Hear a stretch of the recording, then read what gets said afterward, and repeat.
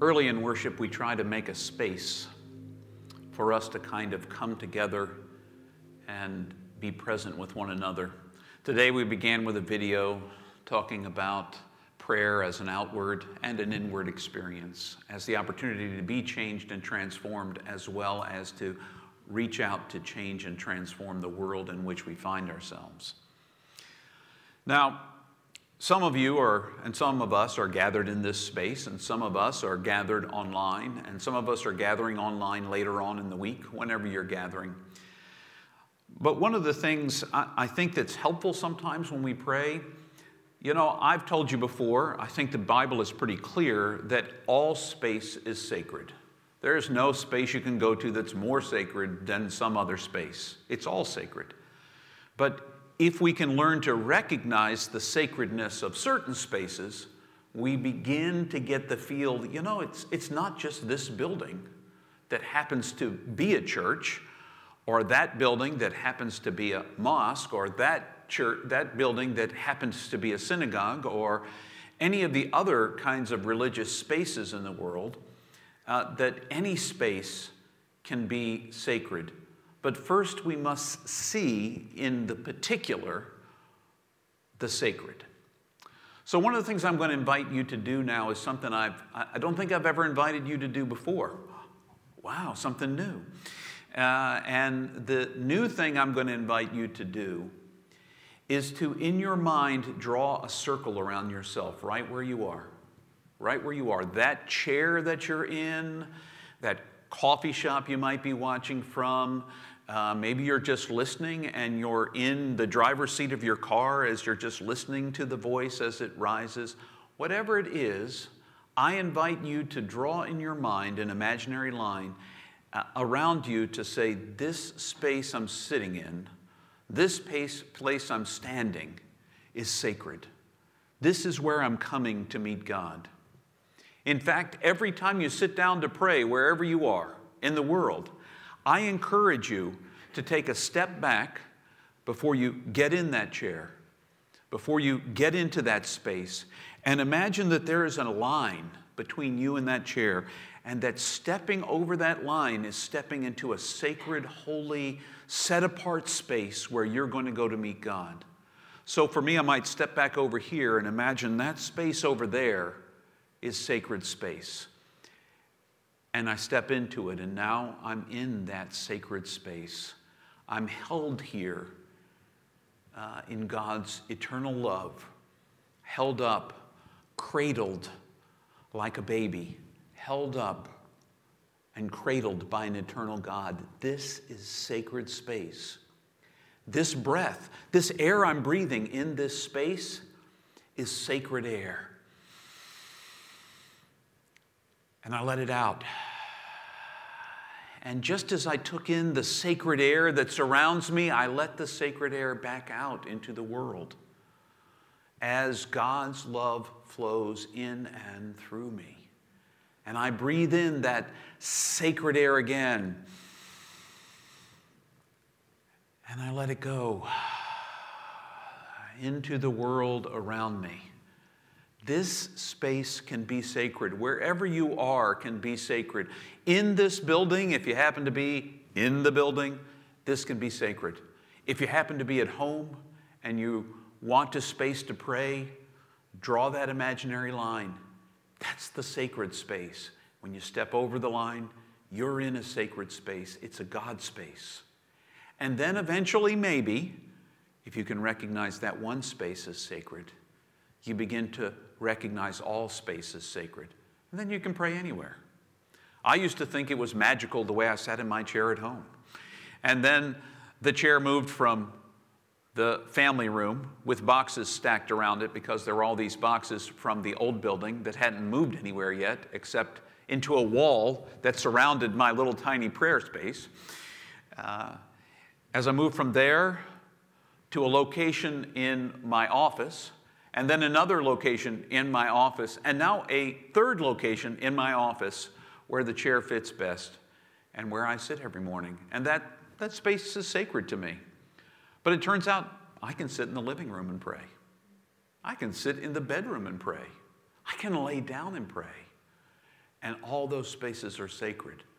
But it took me focusing on one to recognize them all, to see them all.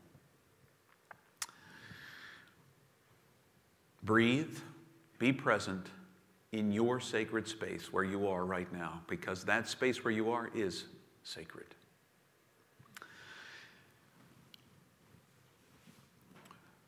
The first prayer I remember learning, now I lay me down to sleep, I pray the Lord my soul to keep. If I should die before I wake, I pray the Lord my soul to take. That is the earliest prayer I remember learning. It might not surprise you. I do not pray that prayer when I lay down now. I do think that being aware of my impermanence, that I might die at any time, is a good thing. But if I'm a small child, I'm not sure that's the first thing that should be on my mind or the last thing as I'm going to sleep. But, you know, it's the prayer that I was taught. Rockabye baby in the treetop. You know, there's a lot of things I remember from that childhood prayer. The first prayer I learned in church was the Lord's Prayer. And we kept repeating it until I finally got it. And it was sort of a mark of arrival that you could say the Our Father. You know, that was prayer. And I came to realize and believe through a lifetime that prayer was about words. My first appointment as a pastor was at Hinton Avenue United Methodist Church in Charlottesville. I was a licensed local pastor, and I was the associate pastor, and they appointed me there, which just means the bishop sent me there, and by sending me there, empowered me to be the pastor in that location. So I was. And I can remember how important it was to the senior pastor, Tommy. His name was Thomas Oder. Tommy, I always called him. Tommy prayed the way that he felt like he had been raised to pray. And when he talked to God, he felt it was really important that you use specific kinds of words. The Middle English words that we learned, thee and thou. Thou art great, O God. Because it felt like a higher way of talking to God. It was the words that mattered. Well, if you were watching that first video we saw today, that first video talked about words, the outward expression, but it also talked about inward transformation as being part of what prayer is all about. I have focused almost entirely, most of my life, on the words, on the transaction with God that I had going on. In fact, I learned relatively early on in high school, it wasn't really part of the United Methodist curriculum, but it was I remember someone doing a teaching on what prayer should look like. And they used ACTS, A-C-T-S. Prayer should be adoration, which is just, hey, God, you're amazing. Woo! Adoration. Contrition. I am really sorry because I have dropped the ball so many times this week. Contrition, I'm sorry. Thanksgiving, thanks for a new day. It's a little overcast, but thanks anyway. I like an overcast day because the alternative is no day at all. I'm thankful for that. And then the last S is supplication. I bow before your greatness. I give my life to you. Your will be done. Not mine. Yours. But they were all about words. ACTS is all about words. I think prayer is about something more than words. I wanted to share with you a passage. Jesus teaches about prayer. What's interesting to me, I saw this meme, I shared it on Facebook. If you're on Facebook, you probably saw it. It wasn't a meme, it was really a statement about the fact that what Jesus taught in the Sermon on the Mount was all about how and what to do. And it wasn't until the church decided to write the first creed that it was about what we believed and didn't talk at all about what or how we do. So I thought, let's go to the guy who really founded the whole thing. Let's listen to Jesus tell us about what prayer might look like. I'm reading to you from the Gospel of Matthew. That's where the Sermon on the Mount is. And I'm reading in chapter 6, beginning with verse 5. And when you pray, here we go. When you pray, he's getting ready to tell us how. And when you pray, don't behave like the hypocrites. They love to pray standing up in the synagogue and on the street corner for people to see them. The truth is, they have received their reward in full. But when you pray, go to your room, shut the door, and pray to God who is in secret. And your Abba God, who sees all that is done in secret, will reward you. And when you pray, don't babble like the Gentiles. They think God will hear them if they use a lot of words. Don't imitate them. Your God knows what you need before you ask it. This is a reading from the Gospel of our Lord. Praise be to God. Don't be like the Gentiles who babble on and on. How many times in my own life have I thought I could get God's attention if I just used enough words? God, I'm going to start right now, and I have got a list of things I need to cover with you, and I am going to ask you, and then I'm going to beg you, and then I am going to throw myself before you, and then I am going to plead with you. I am going to cajole you. I am going to reach out to you. I am going to grasp after you. You know, if I had written sentences like that in high school English, the word redundant would have appeared multiple times. And yet sometimes we think that if we yell loud enough, if we say enough words, God will pay attention. God might hear us. It's just like, it's a really funny story in the Old Testament, the Hebrew Bible. The story of Elijah when he's challenged the prophets of the other god, Baal. And, you know, to kind of make a sacrifice and see which God really is God. So the prophets of Baal, you know, do things. They scream out to God, their God. They scream out and ask him to show up. They start cutting themselves, thinking that God will pay attention. Their God will pay attention if they've got blood coming out of them. They do everything possible to attract attention. You know, and then Elijah makes a little fun of them. Don't make fun of other people's gods. I don't think that's a good thing. But Elijah did, and Elijah says, maybe your God's asleep. Maybe if you shout a little louder, God will wake up. I think that we're just like those prophets of Baal.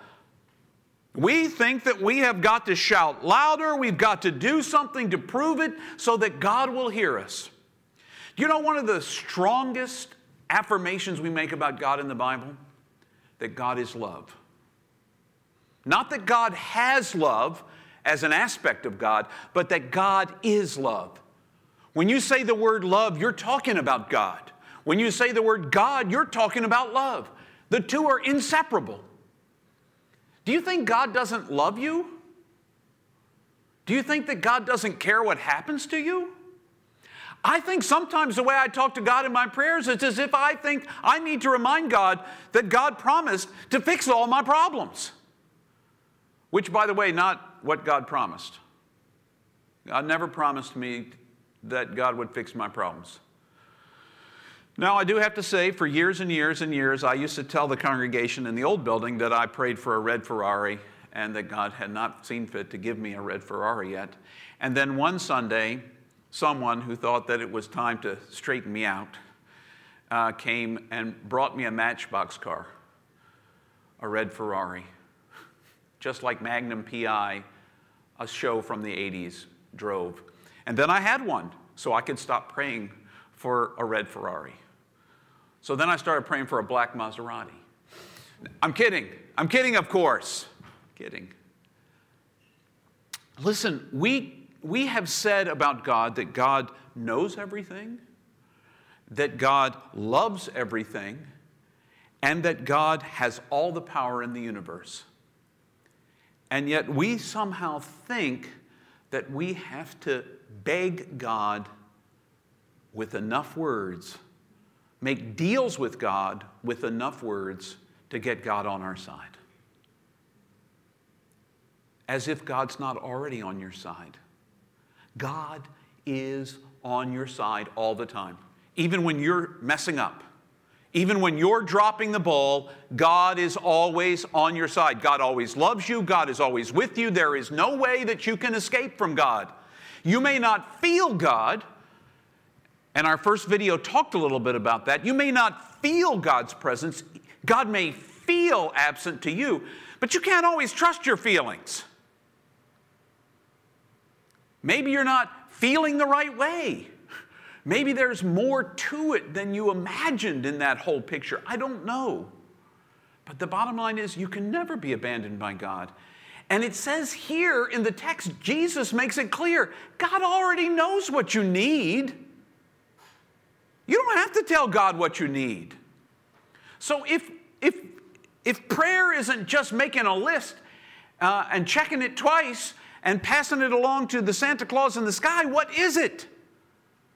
For the longest time, I thought that I was an originator of prayer. I pinged it off God, who was somewhere else altogether, and that it bounced off, and if I prayed it right, at the right angle, its trajectory was to bounce off God and bounce onto somebody who needed some help. That's when I imagined God was out there somewhere. I don't know exactly where, but maybe over in that direction. Or maybe up there. No. What about over there? Until I began to realize there is no place that God isn't. God is everywhere. How can I ping it off of God over there? What if prayer is not me asking God to do something, but instead opening a channel within myself so that God's power flows through me to do whatever it is? What if when we use the word spirit, when we use the word love, when we use even the word God perhaps, that what we're talking about is a subtle energy that we just don't have the ability to measure yet? For the longest time, we didn't have the ability to measure atoms or quarks, and a lot of that we don't even really measure, we're kind of guessing. And as soon as you measure them, you can't figure out where they are, and as soon as you figure out where they are, you can't measure how fast they're going. It's a mess. What if God's energy, God's spirit, God's power in the universe is just a subtle energy that we don't understand, slightly more subtle, not form, not electricity, or any other form of energy, but something deeper, something different, something we can't measure. And what if prayer is simply my opening the channel within me so that God can not only work in me, but through me? So that when I say, let's pray for the people of Ukraine, what we're all doing when I say those words out loud is using the symbol of the people of God, because the word people of Ukraine, those three words are symbols. They point to real, live, living souls across the ocean from us. People that matter to God. So when I say those words out loud and I invite you to pray, what I'm inviting you to do is open your heart and let the love of God not be stopped up on you, but flow through you into the world. And if enough of us are, have you ever had one of those, if you're not on Facebook, you've never seen one of these. I have friends, I have a lot of friends. Not as many as some people, not as few as others, But I have a lot of friends, and I have several of them who are regularly calling on their prayer warriors, people who will pray. Because I used to think, and maybe they think, maybe they're further along on this journey than I am. I used to think that if enough of us prayed, we could convince God to do something different than what God's already doing. But what if instead of me convincing God, what God's asking me to do is open myself up so that God's love will flow into the world? And it may flow out in physical action, in changing realities. It may mean that call to me means tomorrow I hop on a plane and I fly to Poland and I walk across the border into Ukraine because that's what God's called me to do. I may physically be called to do that. But chances are pretty good that's not what I'm physically called to do. What I am physically called to do is to be open to the power of God's Spirit as it flows through me in prayer so that the world and the fabric of the life we're living in will change. When you pray, you open a door for God to ambush you right where you are so that you fall in love more deeply with God. But you also open yourself up to God's flow through you into the world. And sometimes that flow happens with ease. We talk about it all the time. Mark Hayes taught me an important prayer when we used to pray together in the old building as we were figuring out what was, God, make us your hands and feet in this world. We want to be your hands and feet in this world. Physically active. When we go to Appalachia Service Project, physically making a difference in the life of Appalachians. Folks who live in Appalachia, whose houses need to be warmer, safer, and drier. Physically, we make a difference. When we used to do Rebuilding Together in D.C. every year, or in Alexandria for us, when we used to do that, we were making a difference in a person's life, using our hands and feet. Now, sometimes we use our mouths. Sometimes when we see somebody in pain, we just say, you know, you're loved. I love you. You are loved. You are precious. You matter, not only to me, but to God, just like you are. And sometimes your words are God's action on that person to bring forth a peacefulness, a sense of value, a sense of purpose. But sometimes prayer is what Jesus first talks about in verse 5 of chapter 6 in Matthew. And that is, when you pray, don't make it a show. When you pray, it's not a show. It's not how many wonderful words you can say and how beautifully eloquent those words are. Because eloquence is not what God's after. Go into your private room. Now, I used to think that was private. I thought that meant into a whole nother room. A prayer room. What if Jesus is talking about the inner room of your heart? Go into the quiet place in here. Go into the room where God dwells and be open to whatever God will do. Because God knows what's going on inside you. Heck, when I go into my prayer chair, Linda knows exactly what I'm doing. Maybe nobody else does. When Josh used to live with us, Josh knew what I was doing. If they came and saw me, Reedy, our dog, does not always know what I'm doing. Sometimes she thinks I'm sitting in a location, she wants to come over and be near me. And so she does. Reedy comes over, she sees that I'm sitting there quietly with my hands in my lap and my eyes closed, and so she thinks, oh, this is an opportunity for James to pet me. So she takes her nuzzle and she hits me on the hand. Now, there was a time that used to make me mad, but and then I would come out of prayer and say, Reedy, go back in your bed. I wasn't really praying then. Because if I was really praying, I'd recognize that maybe God just wanted to get my attention. God just wanted me to know that God loved me back. And God stirred up my dog. And the dog came over and tapped me with her nose to say, you know what? God loves you, James, right where you are. You may not feel it otherwise, but that little nuzzle, that's God saying, Just so you know, I'm here. I'm with you. I love you. That might be a way to think about it. God stirring up spiritual energy around me, even in my dog, who more than often drives me a little crazy, but whom I love and who loves me back. It's not about your words, although saying words can focus your prayer. People of Ukraine, Tracy, Leanne, Molly, Katie, Gabby, Haley, Megan, Manon, Brendan, Linda, Joshua, Hannah, all of you. When we say those names aloud, they become a pointers for the spiritual energy that we're pouring out to God. So words can be used, if only to point our hearts and our prayers out into the world.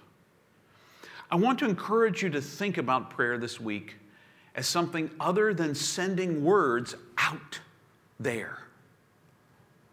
And recognize God's already all around you. And maybe what you're doing when you pray is releasing God's energy into the world in ways that it might not have otherwise been released. Maybe you'll be called and changed to do something different. But maybe all you need to do, all you're called to do right now, is open that channel and let God do what God will do in and through you. Prayer is not just sending something out. It's opening ourselves up to be the conduit of God's work in the world. It may be with our hands and feet, maybe with our mouth or our ears or our eyes, or it could simply be in a subtle way that you and I don't even understand. But the world has changed. Think of prayer as more than just words, as a releasing of spirit into the world. At least that's how I've come to see it. As a way of visualizing that, as a way of thinking about that, as a way of reflecting on that, today we're going to do something a little unique. We're not going straight into prayer. But James, you just talked about prayer. We're going to watch a reflective video, and that reflective video is going to invite us to see, in the traditional words of a prayer that's attributed, I believe, to St. Patrick, Christ before you, Christ above you, Christ around you. Hear those words, the Christ who is all around us, released into the world as we reflect together.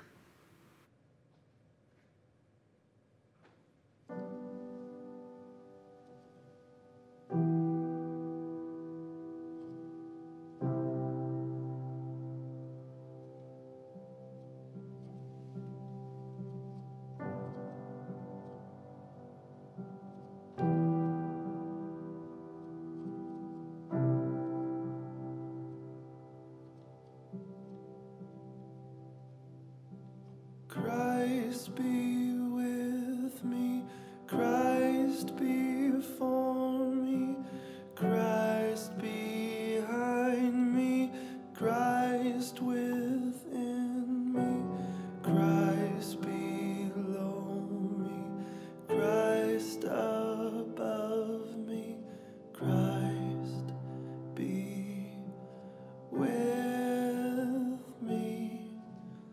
At my right hand, at my left hand, as I lie down, as I rise up, as I stumble, as I fall down, Christ, as I stand, Christ in the heart of everyone who thinks of me, Christ in the mouth of everyone speaks of me. Christ in every eye that sees me. Christ in every ear that hears me. Amen.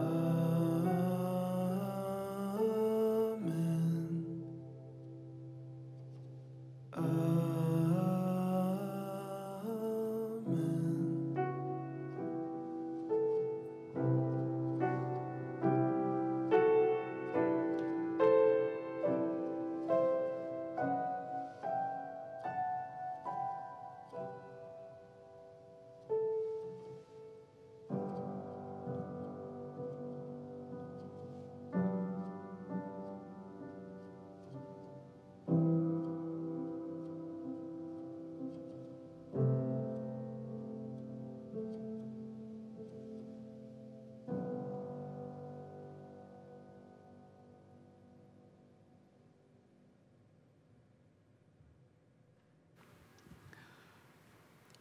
Christ is with you.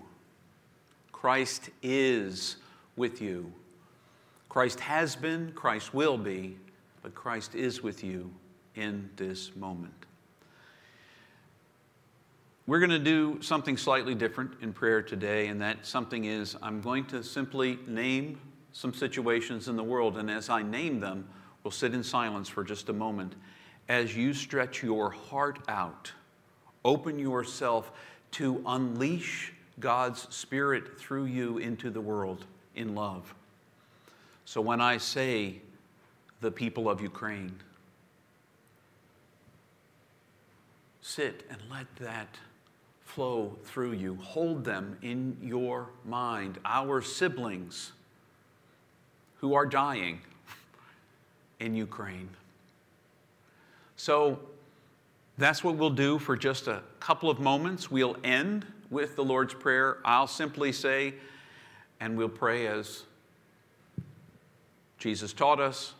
I'll begin, and you can join me in whatever language you know, and in whatever form or prayer you know, or the one that will be on the screen. But let's enter into a moment of prayer together. I will speak names and situations, and I will invite you to open your heart and pour out God's love. The people of Ukraine.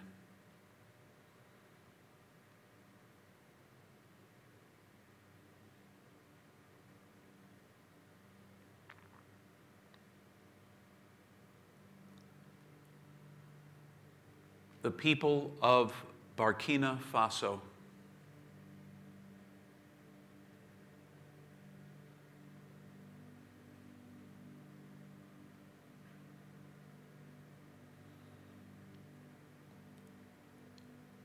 The people of Guatemala.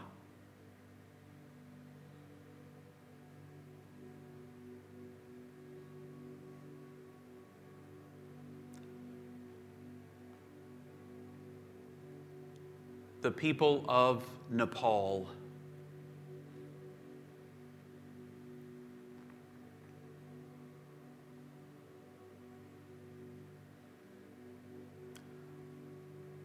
The people of Virginia.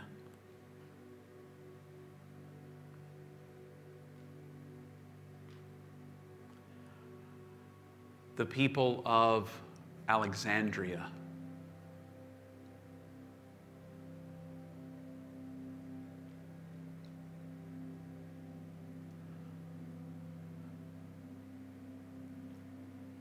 The people of the world.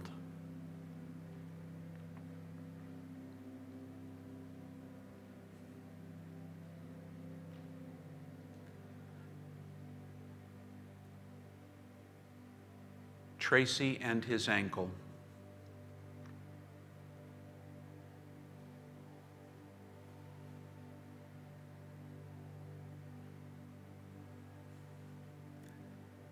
Family.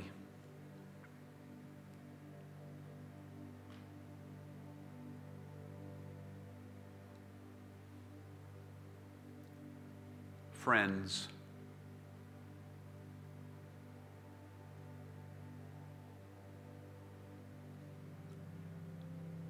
enemies,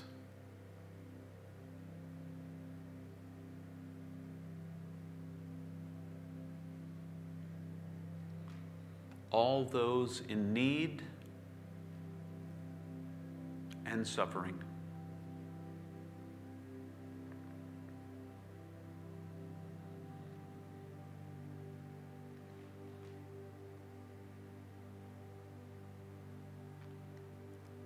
And let us pray now the prayer Jesus modeled for us and his disciples.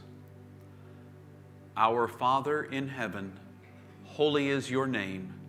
Your kingdom come, your will be done on earth as in heaven.